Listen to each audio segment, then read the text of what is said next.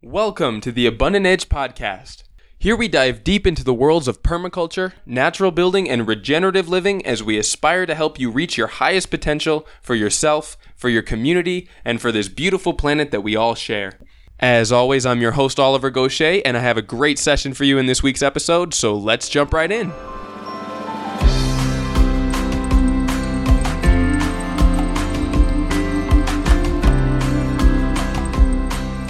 Are you looking for the best resources to help you build a regenerative lifestyle? New Society Publishers has been a leader in sustainable publishing for over 30 years.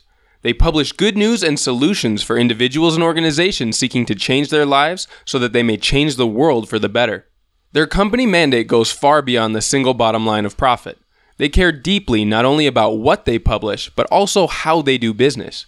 They believe in the authors that they take on and the works that they bring to the marketplace. From sustainable living to progressive parenting, New Society Publishers has the books you need to help build a better world. Buy your print and ebooks online at www.newsociety.com or at fine bookstores near you. All right, hello everybody. Here we are again at another Regenerative Roundtable. I'm sitting here with my colleagues Neil Hegarty and Jeremy Fellows, and we've got a lot to talk about because, boy, have we been busy in the last month. They're giving me the expression of approval there. It's been quite an ordeal. So let's jump into it. Neil, why don't you start by telling us a little bit about what's been going on the last month? And I know you've got a topic that is dear to your heart that you want to start to explain to our listeners as well. Wait, what? That wasn't the look of approval. That was the look of agreement. Yeah, we're shattered. We're working so much. It's insane, like how much is going on. So we're sitting here at the end of like another long day of roofing, which FYI I find terrifying. Tell them why. Well, we covered that last week. I fell out of a tree a couple of months ago. So, don't try that. It's not fun. But yeah, there is loads of stuff going on. And yeah, for the most part, it's great fun. What was I going to talk about? Climate. Well, tell us a little bit about what happened over the last month or so. What are the main projects that we've been working on and getting done? All right, well, I guess I should start where I finished in the last one and talk about the goats. We introduced... actually, a little bit what I want to talk about is... developing a good strategy and a good timeline when you're developing your place, and that involves understanding the seasons, understanding the climate, just understanding those larger patterns. That's why I say we design from patterns down to details. So we introduced a male goat when last Wednesday, about a week ago. Yeah, I went down to my Colombian friend Nyame's place. He has an awesome little permaculture spot, and he keeps goats as well. And he's got a little tame macho that he says is an hembrera, which means like a male goat that tends to have daughters, which is exactly what we want. And he's a nice little fella. I walked him here. It's about a 2 mile walk back, so that was pretty funny. Like this gringo walking along pulling a goat behind him, then I introduced him, and I told a couple of people what I was doing, and they said, oh, that the lucky fella, he's gone to a fiesta. But anyone who's seen this kind of thing before would know that it's not as much fun as it sounds for this macho to be introduced to these 5 females, because they just started wailing on him straight away, like just beat him from one end of the cage to the next. Sorry, goat house to the next, not cage. But by the way, anyone who thinks it's a cage, go look at the website. There's some photos of the goatel up. It's way nicer than where I live. It's beautiful. So yeah, they just wailed on him for a couple of days, and now it's transitioning from fighting into kind of co-living sort of thing. They're like roommates right now, but romance isn't blossoming yet. So I'm really egging him on, At least he's not sitting down in the house now. Like he just he's at the only way he could get him to stop beating him up was to sit down in the corner looking sorry for himself. At least he's standing up now and he's walking around the place, and he's he's got a little dignity. Nobody's attracted to these sort of like characters that are just thrown in the corner feeling sorry for themselves. There's a whole dating program on this.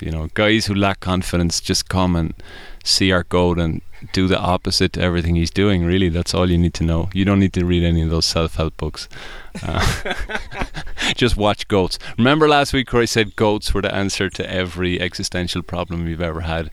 It's true, man. It really is true. Anyway, what else? Does someone else want to say something? Getting back to what's the strategy behind getting the young goat in there right now, the young male right now?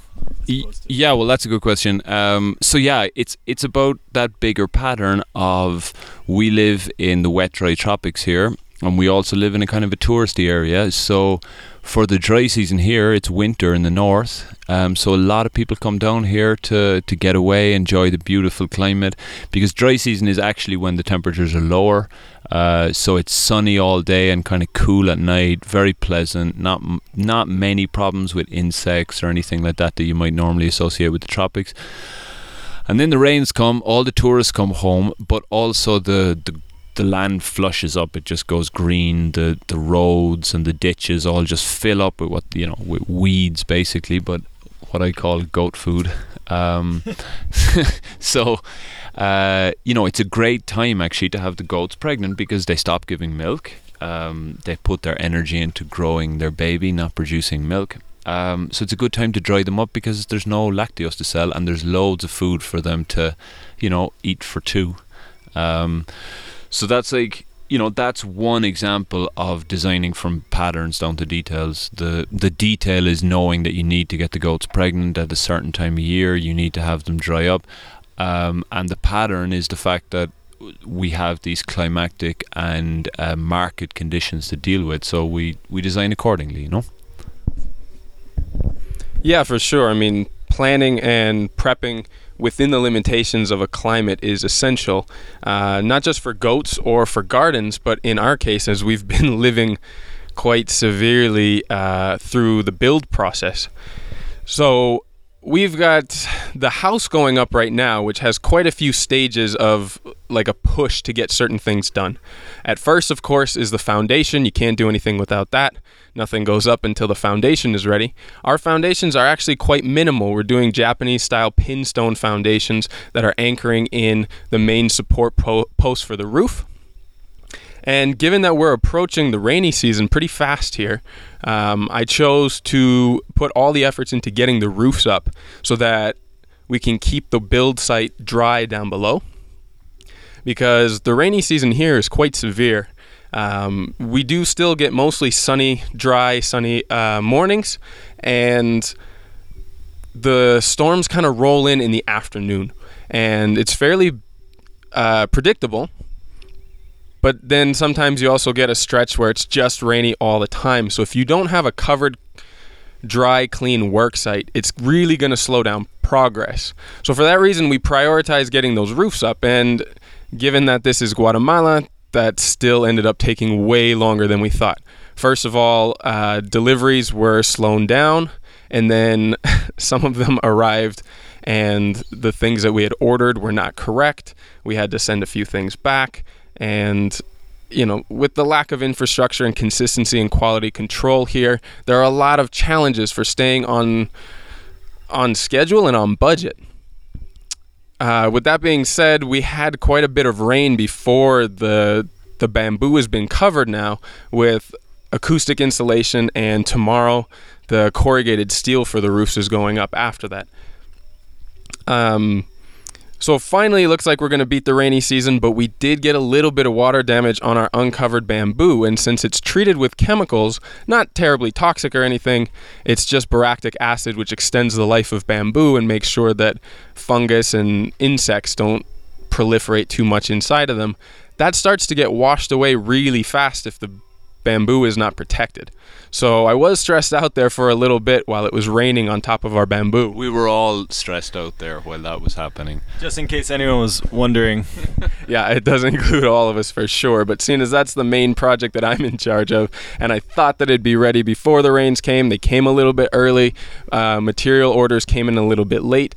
There are certain... Which is another broad pattern that actually should be included into designs in this part of the world. Yeah, in any developing country. I mean, I've primarily worked in developing countries, especially when doing natural building projects. So I did expect it a little bit, but it was kind of a little perfect storm of materials getting late, rain coming early, and fortunately we've got nice sunny weather, and we'll have the corrugated metal up tomorrow, so it's not a big deal.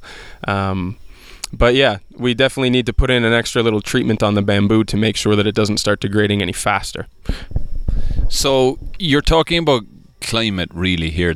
We talked about the scale of permanence last week, and this was kind of like one of the things we wanted to talk about this week. This idea that the scale of permanence starts there with climate for a reason, right? It's like the most important thing, and I think it's a thing that gets overlooked, honestly, a lot. I feel in people doing permaculture designs, because really the techniques are only as there's techniques from everywhere, and people see all these different techniques that work really well in certain climates, and it's the same in building and in gardening and in farming in general, and then they apply them to places they're not appropriate at all.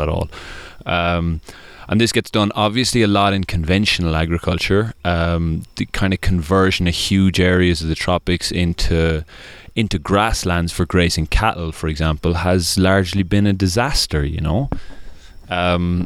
Yeah, and part of it's the techniques, but people also miss out on the chance to strategize with their techniques, because some techniques are applicable in different climates, but they need to be done at the right time. That's probably the more important thing with a lot of these things. Neil's right. These broad scale applications of like temperate climate techniques are devastating down here. But even if you try to work with the climate here and work on reforesting and designing alley cropping systems or agroforestry systems with your more annual based or livestock systems, you still got to do things at the right time.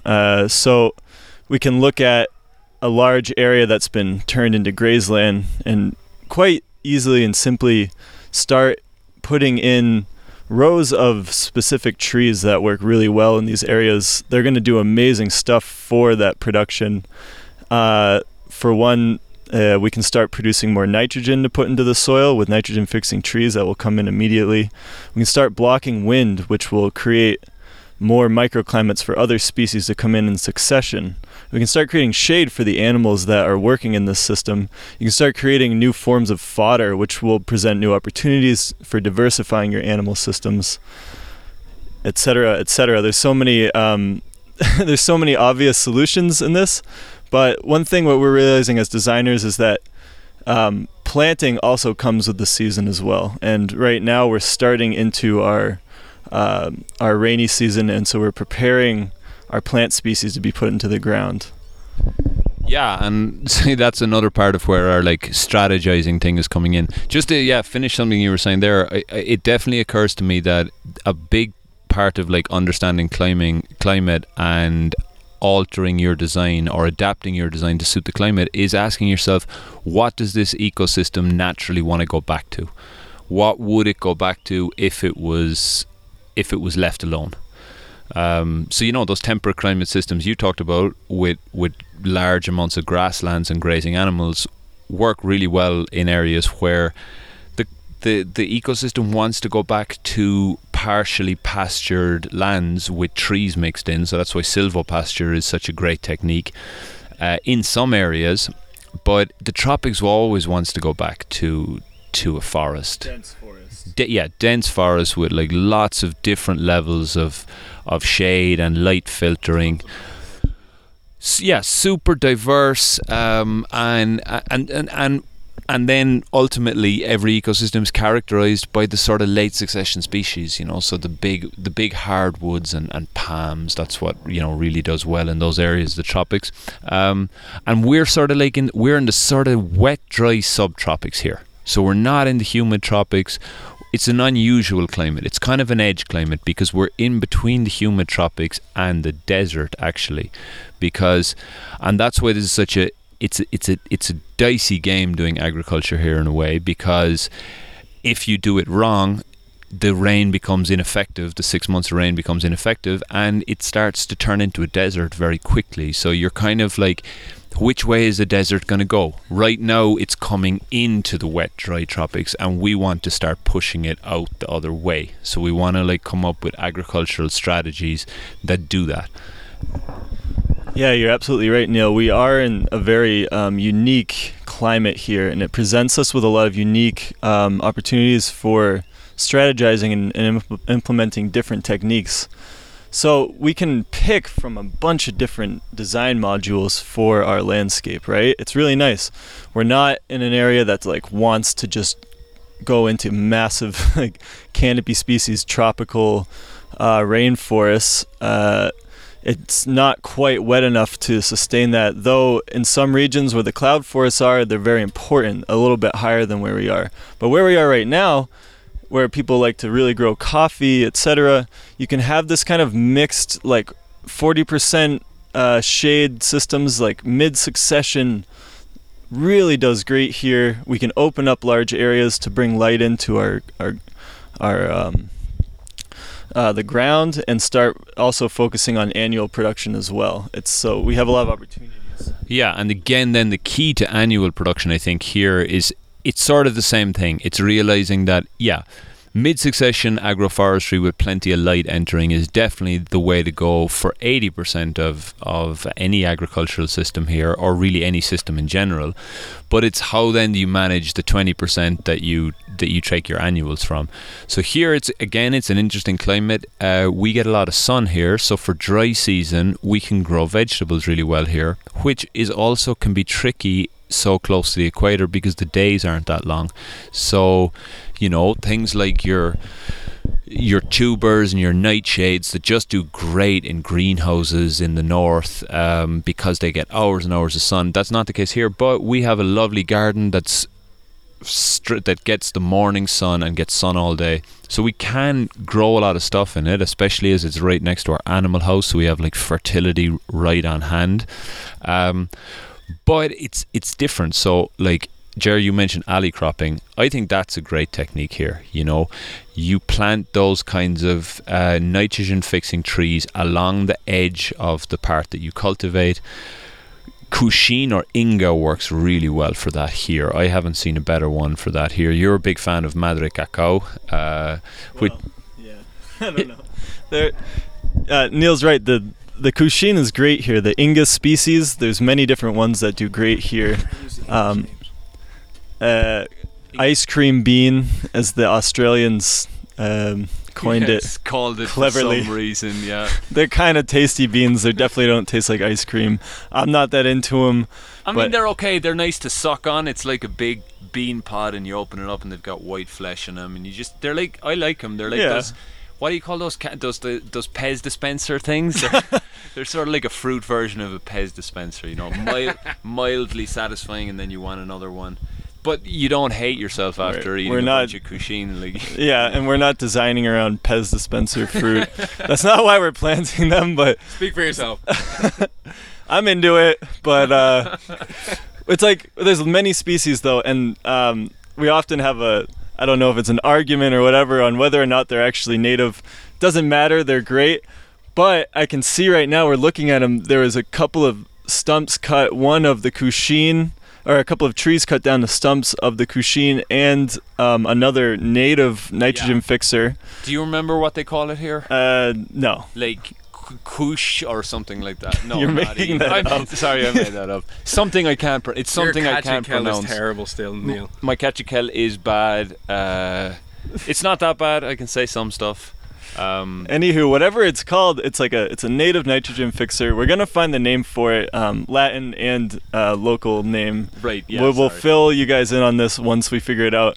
We're growing it though because we love it, and you know why?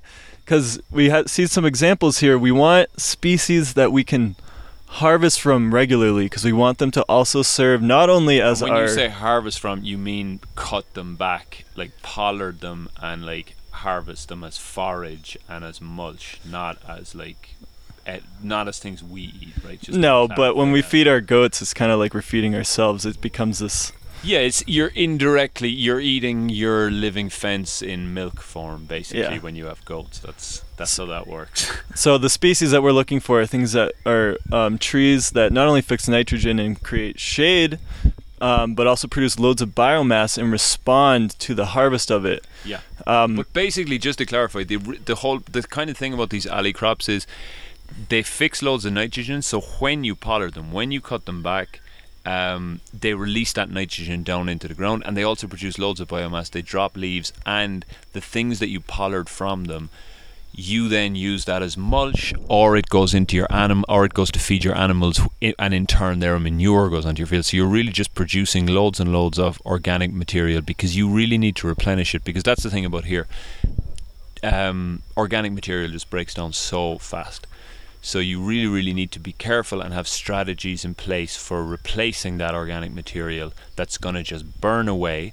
And if you don't have windbreaks and replacement organic material and good cover cropping, the wind and the heavy rains will just desiccate your soil. Even if you've got it terraced, it doesn't matter.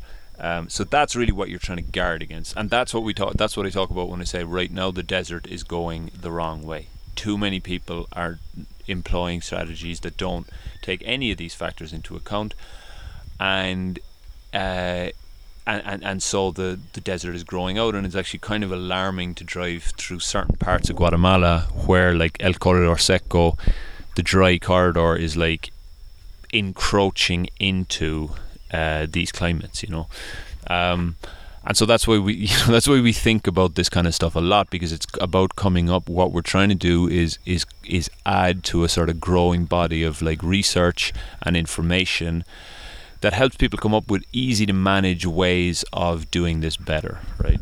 Yeah, unfortunately, it's kind of a young science, really, the silvopasture and agroforestry. In a sense, when we look at it, I guess academically, or like. We're on the frontier, like, isn't that what he said in Star Trek?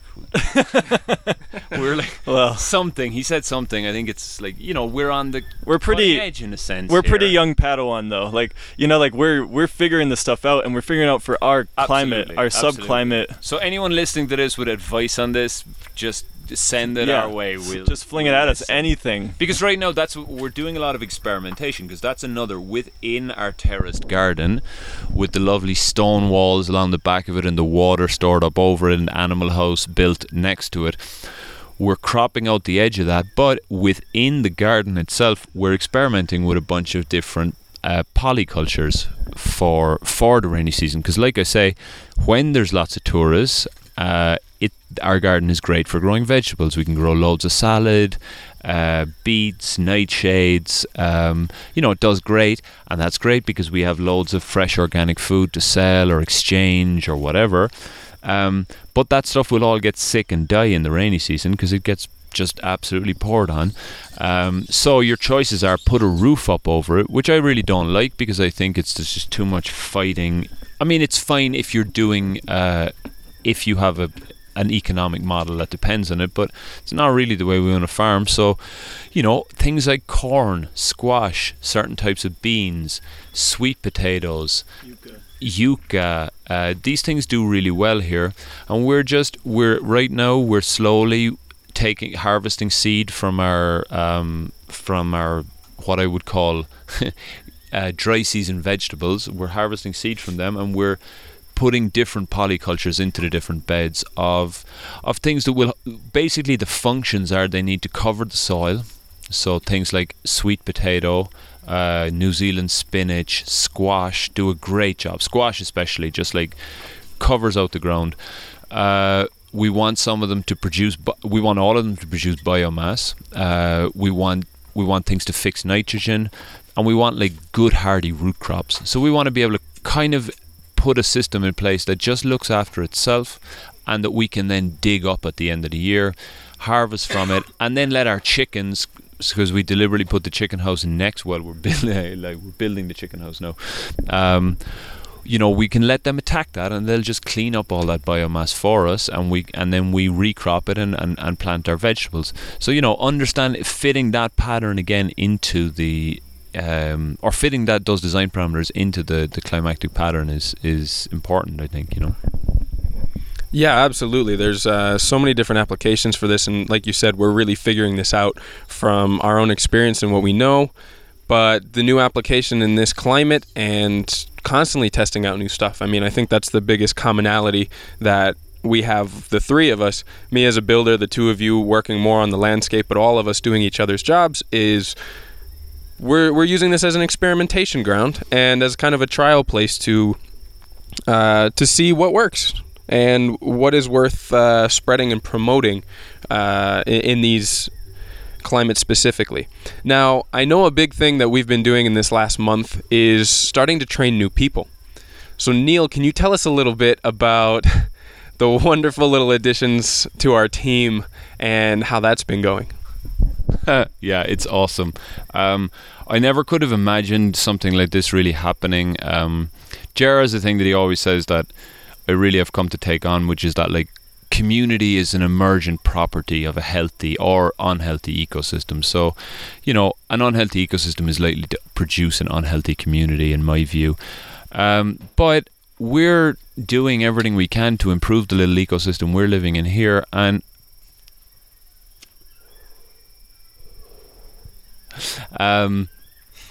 we took on, about 6 months ago, for one of the courses that we do at Atitlan Organics, we give scholarships on every one of those courses, and one of the kids who took the scholarship, he really loved it. He's the son of Shad's farm manager from Atitlan Organics, and he's only 13. But he's basically Luke Skywalker. He's kind of like Luke Skywalker, yeah. He's like training to be a Jedi. He went back to his parents and he said, I don't want to go to school anymore. Yeah, but the problem is he's learning from Darth Vader. He's supposed to learn from someone from the light side there, Neil. Well, look, right now he could, he's turning into a powerful individual. This kid went back to his folks and said, I don't want to go to school anymore. I don't think it takes too long. I'm bored in class and I don't think I'll get a good job after I finish. And his parents... Think about this too. We're talking about the education system here in Guatemala.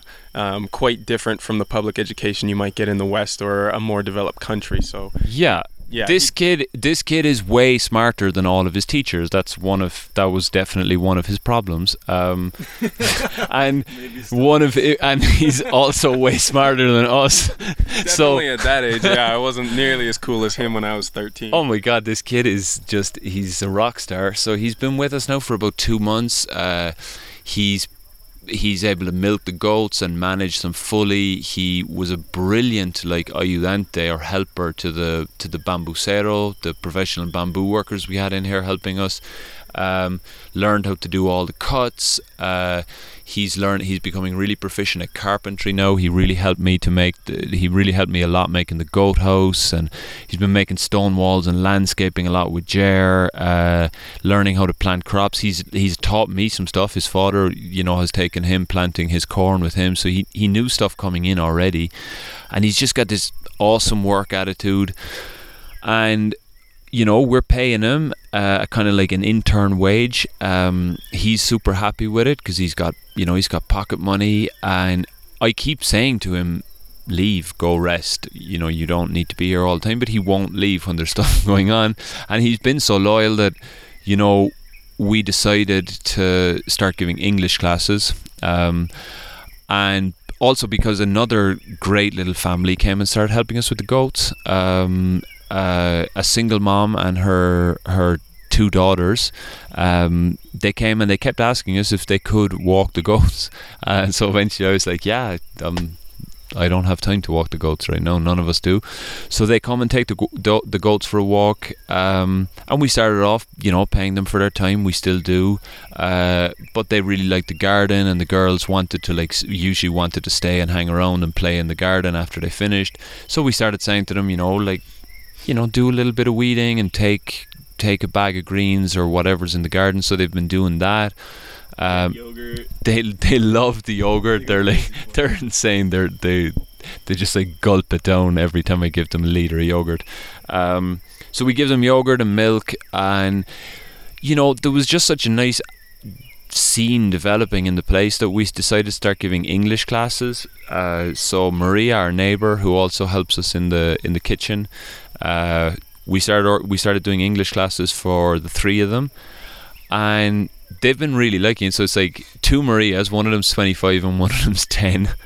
Ricardo, who's 13, so they've started doing English classes. I'm hoping our volunteers can start to help with the English classes, and in future, anyone who does want to come and volunteer with us that has kind of like a skill that they would like art or music or whatever. Really, Adriana's been teaching them a little bit of weaving, and this is just a thing that's happened like really organically and really naturally, and we're not really sure what's going to happen with it. I think that's a mistake that I personally think a lot of NGOs make, where they get obsessed with trying to nail the parameters of the project and the expected outcomes and benefits and all the rest of it.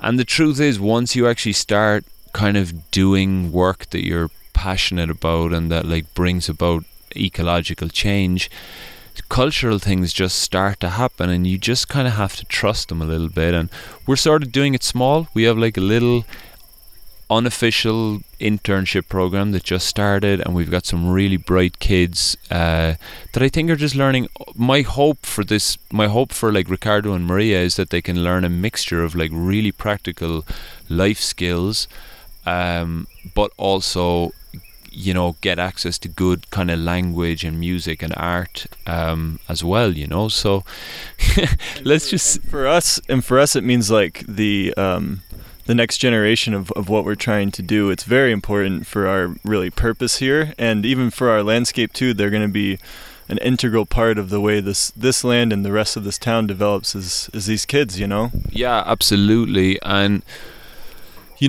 there's also, of course, a selfish part to it, I guess you could say. We're quite effortlessly building some goodwill with the community. That makes me feel very safe, knowing that I have a good relationship with my neighbours. So it's very important to maintain that.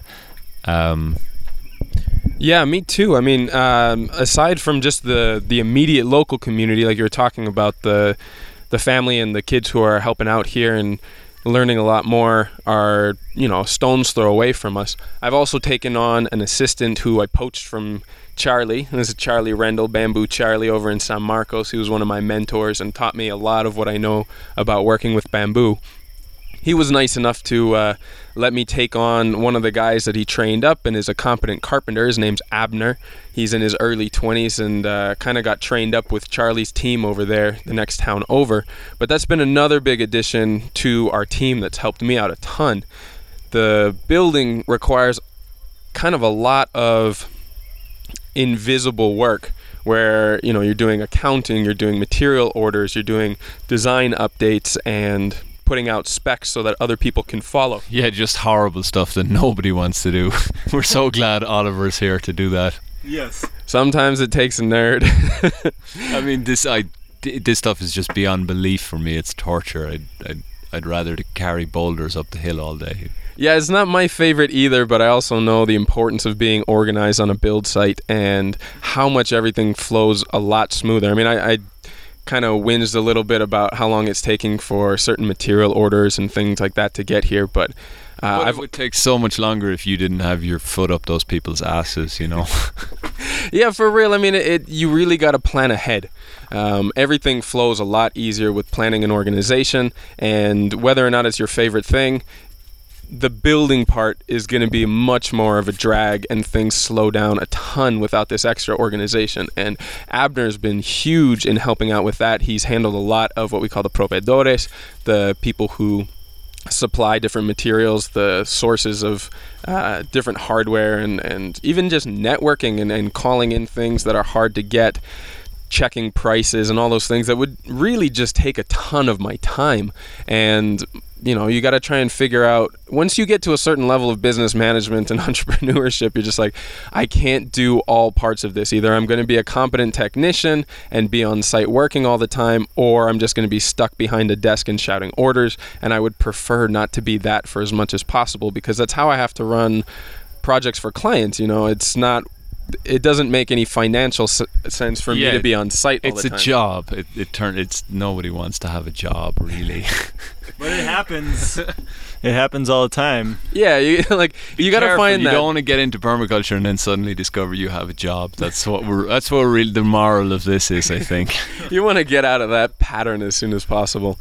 But it's been really fun too, because he brings his own skill sets here, and he has a lot of advice on how to do things a little bit more efficiently or easily, from working on Charlie's build sites and larger projects around the lake.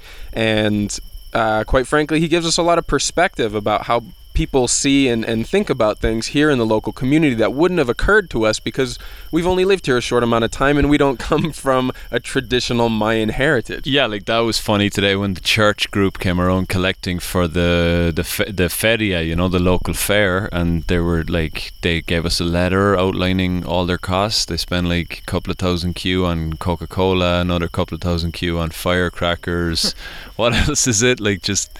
Just a lot of nonsense that's really just going to fill up the street with trash. Right, but it was an interesting conversation, and of course, we had mixed feelings about whether we wanted to support this thing or not.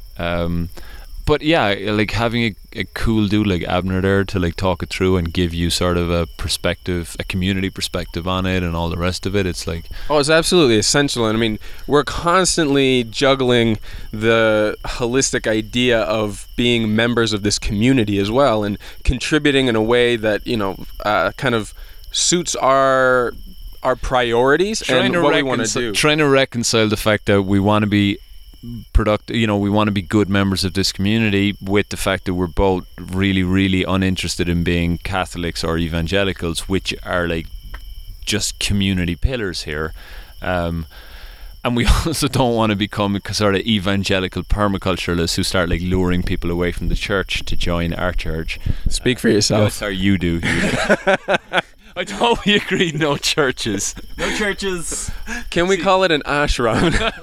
No, I'm just kidding. I don't want to do that either, but we do joke about it. I mean, we do have things that we promote and things that we're trying to get done for the health of the whole community and the environment here. And you have to do it in a soft way, through communication and through understanding and collaboration. And that's always a tightrope to walk, Right, we're no different from anyone else. We think that our worldview is the right one, and that if more people followed it, the world would be better.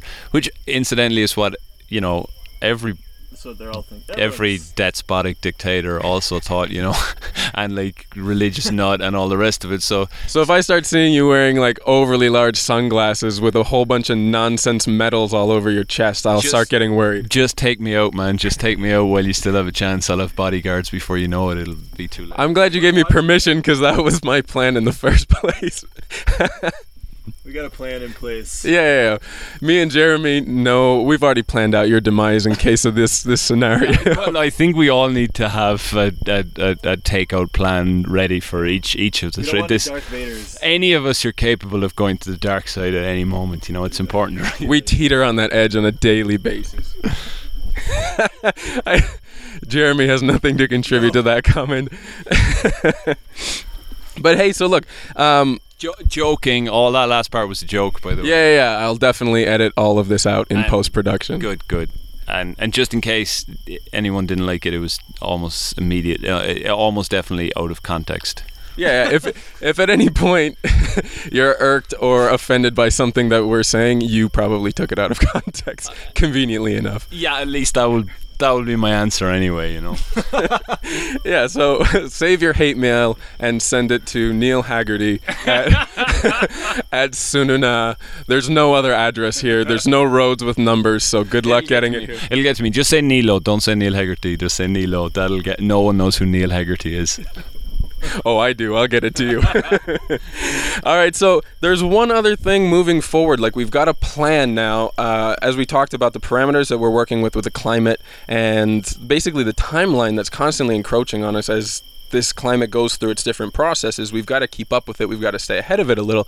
And you came up, Neil, with a great sort of plan of almost the next full year, both development as a business, development of our site and the ecology.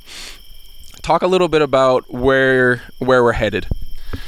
Well, we'll see if it was a great plan. Yeah, we will. We're not on agreement about this plan, but it's a great outline to start with. And actually, that's really important because when you're dealing with living systems, there's always going to be some variables and some things that you didn't consider in your plan. So causing it to be too rigid is going to be much more of a hindrance in the long run.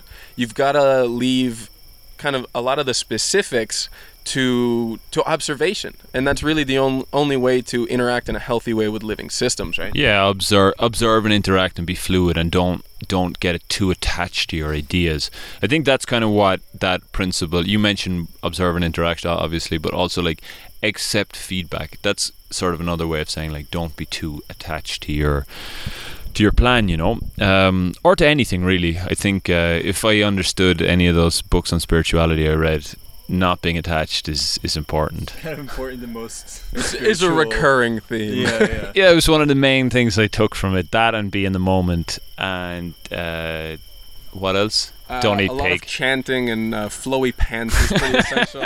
No. I'm joking. I think dreadlocks are a prerequisite for a lot of enlightenment. I haven't figured it out. No. Let's not get personal. No, I actually love that stuff. I'm joking. Okay, so what I was talking about was, looking at kind of where we're at, what we want to do on the land. I don't want to bore people too much with this, but I'll just like kind of go through it in general. We got goats in. Everyone's heard me talk about the goats. So in May, by the way, I put this on a spreadsheet, because if you want someone to take you seriously, you have to put things in a spreadsheet. Otherwise, I'm so glad you're learning this. Otherwise no one will even read your plan unless it's on a spreadsheet nowadays. So put it on a spreadsheet, lesson part one. Then I was saying, like, you got to get a macho in. So we got our male goat in last week, and I'm going to leave him there. I think it'll take the little fella about a good 2 months to get that job done. 6 weeks. He's got to work on 5 girls, man. That's a big job. Yeah, well, he's got to kind of... It's interesting the way it happens. They sort of simultaneously will all express interest. I feel like that's kind of that's sort of how it usually is. The way people say, it's all either a feast or a famine, or you hear these single guys complain about like how they can't get any action for months and months, and then all of a sudden there's like 3 different girls interested and they don't know what to do. In this case, 5. In this case, 5, and right now none of them are interested in him. But we're hoping that's going to change. I think it is. He's starting to stand up for himself a little bit. And then, he'll hopefully do his job and we can give him back to Nyame around June. And in June, I want to get chickens. So I want to put the chicken house below the goat house. I want to get young criollo chickens and start feeding them corn that we can ferment in the way we make from the cheese. I want to get those criollos in, so that they'll be laying eggs by the start of the high season. By the end of October.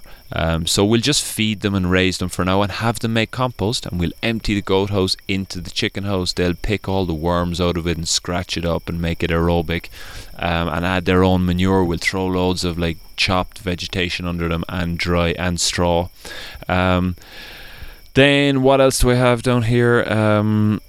We'll get going on our living fencing, because the problem we have now is we have all these plans to do earthworks on the rest of our property and put in our perennial food forest systems, which we will also link up to our animal systems so that they'll be able to range in them. But we don't want to start doing earthworks now because the rains are about to come, so they won't hold. And we don't really want to take vegetation out either, so we would inevitably, doing that, have to rip up a bunch of the coffee and cushion that's on the land now, and we don't want to do that, so we're going to leave that. But what we are going to do is plant out our living fence. You want to talk a bit about that, Cher? Yeah, it's a tricky one, because if we look at how the scale of permanence works and, logic in general, and experience, like, it's important to put in permanent vegetation, but you gotta like make sure it's where it's going to be permanent. So like if we're gonna come in and start digging up areas, it's kind of a waste of time to put some of this stuff in. But at the same time, we want to take advantage of these rains coming in. So the simple solution to that is to focus on the details. Where can we put perennial vegetation in where we're not going to worry about it for a while? And running the north border of the property, basically the entire outline of the property with some very important species is going to be what we'll focus on basically for this rainy season. Palo de agua down here is a great one. You just shove sticks in the ground. It produces nice broad leaves. If you crisscross it, it forms this kind of web or net of branching, which will catch loads of material coming down the hill. It catches stuff in the wind. It slows water from rain flowing over the land down tremendously. And it will, in years to come, create a sort of blockade stopping anything else that would roll in on our property or otherwise from damaging things. Palo de agua is just one example of species we'll be using. We've already thrown in loads of these just big sticks of trees. Jocote, which is an amazing like fruiting species here, is great to put in. We often find it annoying because it loses its leaves in the dry season, which is like, seriously? What? So it's not that helpful for some parts of the year. It's terrible shade crop. If you want shade during the dry season, it's horrible. Yeah. And then just when you want it to throw leaves onto the ground during the dry season, it's no good to you. It's not doing anything. Yeah. But it produces great fruit. It attracts loads of birds, which is very important. As well, we're going to use it as an advantage or some kind of solution because we want to try to incorporate more species into these living fences. We want to put them denser. And if it has broad leaves through the year, it's going to crowd anything else out that we might want to use in that. So the fact that it loses its leaves during a certain part of the year is an advantage in some ways. If you plan for it to be. I've seen people here put in the middle of their coffee field where they really need shade, and then it gets like desiccated for the dry season, and doesn't get enough light let in during the rainy season. So it's like it's totally really useless. Not good to plant in the middle of your field where you want one of these shade giving in the sun in the dry season, mulch producing and light letting in species in the rainy season. That's like what you want for that. But as you say, that potential problem becomes a great solution if you use it properly in your design. Yeah, so that's exactly what we're going to do because it's a great species. It's native to here. It does really well. Bamboo as well, we're going to put in certain areas. Bananas are great. Both of these, I'm thinking more recently at the bottom of the property. Bamboo is great on the uphill side because it stops stuff falling down. But at the same time, we have a thin border at the top, and it's a species that any of the bamboos, even if they run or if they bunch, are going to over time change the soil profiles. They're going to shift soil around. They're going to kick walls out. So if you put them on top of a wall, don't expect it to be the same in 4 years. Right. So these species are the strongest, banana and bamboo, but they're also so strong that they could actually do permanent damage to things. So we put them at the bottom of the property. We're going to get these where they're going to catch. They'll be the last thing that will catch water. Yeah. Hopefully the land will be set up well enough so that water won't be leaving it, but inevitably some will, and this is like your final water catchment. I mean, we can get as much rain in one night as in a month. With certain storms here, so there's always a chance for overflow, and we really have to be prepared for that. So use everything to its best. Try not to underthink permanent species on the landscape, and try to create a polyculture. Try to put things as dense as possible with a nice diversity, not too many species, but enough to create stability and to really work together and form this kind of mesh or this accumulation zone on our property that can sequester, that can protect, that can just do everything you want and require nothing in the sense. Yeah, and fixed nitrogen too. That's another huge one, and be part, and that's essentially part of that alley cropping system that I'm talking about as well. Because of course, that a similar type of system will need to go around our garden to block the harsh winds, to produce the biomass, and to fix nitrogen to keep our soil healthy in the place where we're tilling it. So then. Yeah, what else did I have on this? Like the living fence is a huge one, and then once that's going, we want to get started, or kind of simultaneously. Really, we want to really get our nursery started. Jer's done a really good job of like keeping the nursery afloat, so it's like it's growing all the time. But we really want to start putting some effort into it, because we're going to start doing our earthworks for our perennial food forest systems after the rainy season. So we want to have a bunch of fruit trees ready. That's an exciting one because there's all kinds of criollo or heirloom varieties of amazing fruits here. Like there's a certain zapote that does really well, a couple of types of orange and lemon that do really well. There's the jocote, as Jer mentioned, and then there's avocados. There's all these amazing big juicy creamy avocados that people call criollo avocados, but they're kind of dying out because people only tend to propagate by cloning the Hass avocado, and so these bigger old growth ones that produce amazing fruits at all kinds of different times a year are starting to die out. So we're starting to collect the scions of our favorite avocados right now, and we want to graft those into rootstocks and do the same with the zapote and get a bunch of just other really interesting plants that will go into our perennial systems after the earthworks are done, because that will start once the rains are over. I just want to mention real quick about this whole nursery development thing. Don't be afraid to start a nursery. It doesn't require a lot of infrastructure. You just need water and a nice shade area that's protected from wind, and good potting mix, which generally is just high organic matter with some sand and some regular soil added to it. But keep the organic matter high, so you have nice drainage, it holds on to nutrients, keeps the plants happy, and do it as soon as possible. Like we probably didn't do it as soon as we would have liked, because we had some other things.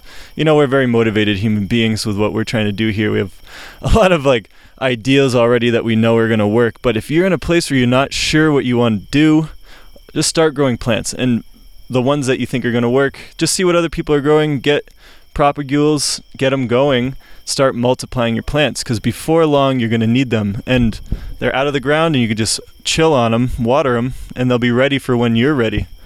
Yeah, and anyone who wants more on that, there's a great video on YouTube, the Atitlan Organics page, how to propagate plants using your intuition. There's basically just 5 different ways to do it. Anyone can do it. It's super intuitive, super fun, and kind of as Jer says, it's like while you're sitting there observing, watching your land, you build up a nursery. And it can be profitable because just about anywhere you go in the world now, it's really hard to find a nursery that's full of like interesting heirloom plants that are native to that region, native or well adapted to that region.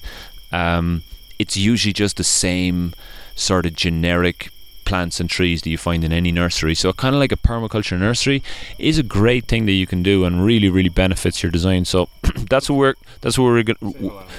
Yeah, and you can save a fortune. And for us, like, sourcing plants is really difficult. Sourcing plants that you can put in the ground right away. I'm mostly just going to find ornamentals around here. So there's a massive need for people to be starting to grow out some nice native species that will work really well in developing the succession of the landscape. There's no one doing it most places, and it needs to happen. And it's really fun to try to experiment with new species and see how they do. Don't be afraid. If you see something growing well around you, start to observe it, see how it could be useful, start growing it, develop value for the species, so it's not a weed anymore. Know how it works. That's what it's all about. Yeah, and so that will be a big thing we'll start. I had actually left out on this list the need to crop the garden, so to harvest our seed and crop the garden, but I had mentioned that, so that's what we're doing right now. Because then once the rainy season ends and the tourist season starts, the whole point of this plan is that the goats will now be milking again, will wean their kids, and we'll have full production of milk for the start of the busy tourist season. We'll let our chickens into our garden and let them attack all the cover crops that we've planted over the rainy season, which will have just flushed up because it'll rain so much. We will also have had the chickens in their chicken house for 5 or 6 months at that stage, so we'll have loads of really good compost, so we can just blast our garden with fertility and plant our dry season crop, which again will be more geared to the sort of tourist market, organic veg, food to exchange, all that kind of stuff. And we will also have a nursery full of trees to go in the ground for when our earthworks are finished. So that will be the thing that starts once the house is done and the rains have gone. We'll be getting going on our earthworks and our perennial systems, which honestly I can't wait for. I'm kind of bummed that I have to spend the whole rainy season waiting for it, but when you talk about all the things we have to do, it's just as well. We need to get our nursery full. We need to build up lots and lots of compost and really think it out well. It's going to be fun. Me and Oliver are going to be here a lot. Jeremy unfortunately has to go back to the States, but me and Oliver are going to be here a lot, and for sure we're going to be talking on the phone with Jer and like really getting down into the patchwork design of how those perennial systems are going to work, how they're going to interact with the wetlands that we can create, so that when the rains stop and we're back down here and we're all rearing to go again, we can just really... The machine pumping. Yeah. It's already going. Like this mosaic that we have here in this parcel, my goal is that when I come back, this thing doesn't even need to, the border of it doesn't even need to be watered through the entire dry season. I want those roots to go in deep. I want them to have a nice sort of slow feed of water, passive water flowing through our sort of flooding areas. And I want them to just do it, you know? I want it to be like... Just do it. Slow down. Just do it. Yeah. I think that's a slogan for something. I can't remember what. Whatever, we can take it. They won't mind. I'm pretty sure There's whoever no they are, copywriting on that, right, Nike? I'm pretty sure whoever they are, they're cool and they don't have a team of expensive lawyers. Sweatshops. Or sweatshops. Yeah, go whoever that company is. Oh God. All right, you don't get the mic anymore. Cool, yeah, thanks for running down the overall plan. At this point, we're going to try and get to some listener questions because we didn't have listener questions. we didn't have time to do it last time. So on this go around, we got to pick from quite a package. And let me start first with with a great question from Christina. Christina Knight from Canada, but is living in Bristol. Also known as Freckles. You know this person. All right, so the question is, do you have any recommendations for someone looking to move into a permaculture career? I'd love to start working in permaculture. I have taken a PDC, but lack experience and am unsure of how to become a pro practitioner. All right, well, I have been doing this for quite a few years, but I've focused mostly on the building side of things, so I'm going to give this to you guys to give us some insight into how you went pro with this. Wow. Well, firstly, yeah, we do know Christina Knight. It's Freckles. So, hi, Freckles. Thanks for the really good question. Christina doesn't even have freckles, actually. I don't know why we call her Freckles. Anyway, you can find her on Facebook. She'll appreciate that. So, yeah, I think, look, it's hard to call yourself a professional, obviously. I guess you're a professional when you're getting paid for it, and we do get paid for this, so, yeah. You're a professional, though. Don't sell yourself short. All right, yeah, that's true. You've been doing this a long time. Yeah, I guess so, right? And the thing for me is go towards what you're interested in. You know, I meet a lot of people. I came from not a world where I was doing much of this kind of stuff. You know, and it's you can change it around really quickly. The information is out there. You know, you said you've done a PDC. So, and I know it can be intimidating when you do a PDC, right? You get all this information, you're like, whoa, where do I start? But I think if you just spend a little while going towards where you're really interested in, there's room in this profession for generalists, there's room in it for specialists. Some people will be called to specialize, other people will be called to like look at the big picture, but just go to where you're called, because the great thing about this is if you become a competent permaculturalist, you will actually never be short of work. You might find it right now in this current economic climate a little bit hard to become a millionaire, but you will never be short of work, because there's no way that in our lifetime we're going to run out of horribly degraded ecosystems that need to be repaired, and new ways of dealing with all the things we're dealing with now. So it's actually, it might seem like very far away now when you've just done a PDC and you're getting into it, but just go for it. There's so many different areas that you can specialize in, and there's really no right answer. It's just the one that you feel called to. Yeah, Neil's absolutely right. Though I'm going to say the complete opposite of what he just said. Yeah. So Jeremy's right as well. He doesn't even know what I'm going to say. Yeah, I'm going to flip the tortilla on this one, because it is important to figure out what you really like to do. But in some ways it can be difficult for one thing, and in other ways we have to look at the context with which we're in, you know? So like, I'll take my professional career as an example. I've worn a lot of hats working in this profession, and it's a lot of times it comes down to what needs to be done too. What niches are available, you know? Be creative. Neil kind of mentioned this, but see also what is available and how you can sort of orient what you already know to what needs to be done. For instance, for us, you know, I'm not like, I didn't even know how to milk a goat 2 months ago. No, you're a professional goat milker. I can do that. Well, you get money from milking goats, that means you're a professional goat milker. Right. Still learning. But, you know, I wouldn't have expected to do that, nor would I have necessarily chose to. But it turned out to be a really good thing. It was obvious that people wanted fresh milk around. Yeah, so the area. Be flexible, be open to change, be creative. Yeah, what's that principle? Creatively use and respond to change, folks. It's the last one on the list, and the reason is because it's the last thing you got to think about, and will always be kind of the most important in a sense, especially if you want to create a business. You know what needs to be done in your area.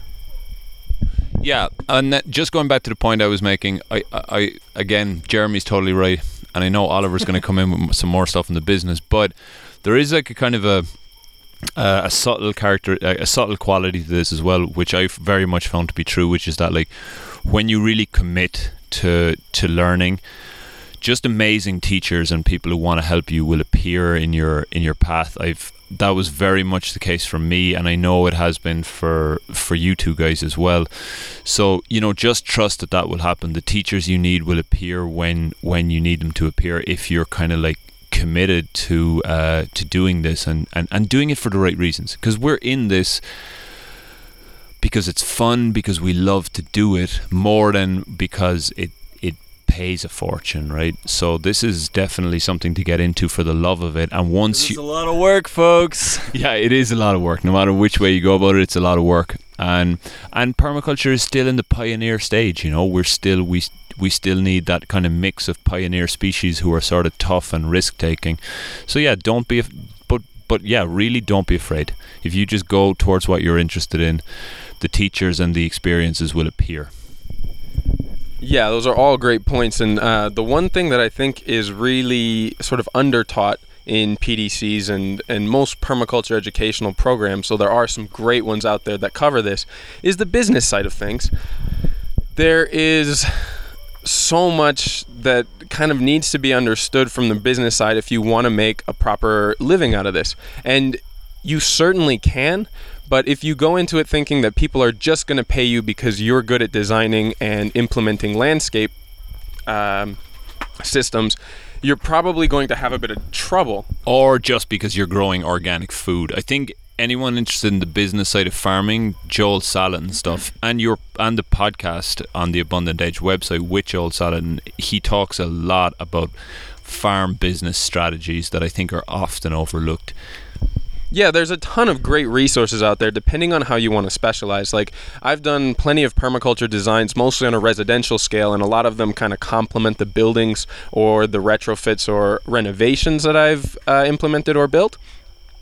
But learning how to attract and funnel clients into actually paying you is really important and is not covered in most permaculture education. So by kind of augmenting your learning by taking some business courses, or at least taking some sort of mentorship from someone who has experience in a similar type of industry, whether it's conventional landscaping, gardening, or farming, that's going to help you out so much. Because as the three of us are finding pretty quickly, once you get good at implementing and designing stuff, you mostly kind of have to take a step back and do a lot of administrative work, accounting, and these other tasks that frankly none of us got into it for, and takes quite a bit of your time. So getting good at that, learning how to kind of streamline it, make it efficient so that you can spend more time out in the field and doing designs, definitely makes it more fun as a career path. So let's get to the last question of the night before we wrap up here. And this one is probably one I'm going to take from David Daniels from Seattle, Washington. And David says, I live in the middle of a city and love my location and lifestyle here, but I want to build with natural materials, and I think it'll be way too hard to get an earthen building approved here. Are natural materials easy to incorporate into existing buildings? And I really love this question because I get these types of requests all the time, either through students in the courses or from listeners from the podcast. Many of you already have homes and aren't going to just start from scratch and build yourself a mud hut or a timber frame or whatever. And that's great. In fact, especially from an environmental perspective, not taking down a building, putting it in the waste stream and starting over, no matter how good your intentions or materials that you're using, is not going to do a whole lot of favors for the environment. If there's already a standing structure, you can improve it significantly with actually some really minor renovations and sometimes even just finish work. And usually for people who are looking to get a lot of the benefits, especially the health benefits for the interior of a home or a living space, I point them first in the direction of natural plasters and finishes. Now, one of the great benefits of refinishing a house with natural materials, especially in the case of clay, even more than others, is that clay comes with a ton of health benefits. Especially if you're in a fairly new home, chances are a lot of the chemicals that came in paints, in materials, especially things like new carpet, are constantly off-gassing, emitting volatile organic compounds or VOCs out into your air, to the point where in many cases the air quality inside your building, even if you're living in a big polluted city, is worse than being outside. And especially is the case if you've got a new building out in the suburbs or in a rural setting, because all of the chemicals, like I just mentioned in there, are constantly contaminating your interior air. And one of the benefits of putting a clay plaster on your building is that it will filter the air kind of passively over time and help to offset many of the volatile compounds and off-gassing of other chemicals in the house. One of the best things that you can do right off the bat, though, is getting rid of carpet in your home.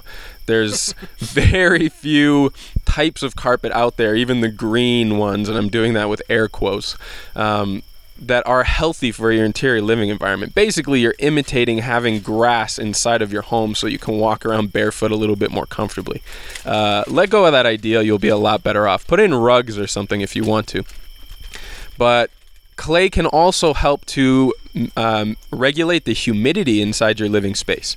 I've even heard awesome stories of people who plastered their bathrooms with clay plasters. And you know how you normally step out of a shower and have to go and wipe off the mirror from all the vapor and all of the steam that came off of a hot shower? Well, I've heard from people who have finished those rooms with clay plasters and not having to go and wipe off the mirror immediately, because the clay actually absorbs that vapor and will slowly release it back out into the living space, regulating the humidity in there for your own comfort. There's a ton of other health benefits and stuff of just finishing with clay, but you can use found and recycled materials to do a new renovation. You can look at see what kind of materials are available on your site. I've heard of people excavating their own subsoil and creating earthen floors, which of course are way healthier than any kind of laminate or very heavily impregnated chemical finish that you could put on a floor instead. Also, it serves as a thermal mass. If you have any sort of passive solar gain, it can help to regulate the temperature. And all of these are things that do not have strict prohibitions or regulations, even in city environments. And I know a lot of not only former clients, but many people in my network who have put together these types of renovations and finishes in their homes for great benefit of the interior health. So yes, there's a ton of applications for natural building, even in industrial homes, even in cities, and it's very easy to get around the regulations if you're not doing structural walls with materials that aren't on codes or regulations. So great question there, and that's where we're at. We'll wrap this up for today. Obviously, we're going to have another Regenerative Roundtable in a month's time, and we'll check in with you to basically let you know how all these projects are going, or if we failed miserably and everything's on fire. We need to get a table that's actually round as well. This one is kind of rectangular. Yeah, that would help. You know, like full disclosure. King Arthur wasn't lying when he said he had a round table. Right. We need one. Yeah, and some knights. We actually just need a table. You could hardly call this a table that Right. we're putting this And on. it's definitely not round. It's definitely not So, round. you know, full disclosure, false advertising slightly there on our part. Hey. For the sake of integrity, this is a round, perfectly adequate table. All right, we'll that be we're doing the sitting next around. regenerative rectangular small Bonanza. footstool. That's what we're gonna You're call right. it. Let's just call it round table. It's catchier. You're right. That kind of flows All a right, little better. Forget it. See you Stop next calling me time. out. All right. Thanks for listening, you guys. We'll check in with you in a month, and next week we'll have a whole new interview. So stay tuned. We'll catch up with you soon. Bye. Bye-bye. See ya. Thank you so much for tuning into this week's episode. As always, you can find all the show notes for this and all other episodes at abundantedge.com by clicking on the podcast tab in the navigation bar. On the website, you can also find a whole range of educational articles as well as the services we offer from design and consulting to education. While you're there, don't forget to take a look at the courses and workshops that we offer, which are all designed to empower you to take back control of your life by giving you the skills to produce your own food, manage landscapes regeneratively, build your own homes and structures with natural materials, and most importantly, to dream ever bigger about the highest potential that you could achieve for yourself, your community, and the planet that we all share. Thank you sincerely to all of you who have and continue to add comments and send feedback to me. Your contributions help this to be the conversation and dialogue that it's meant to be.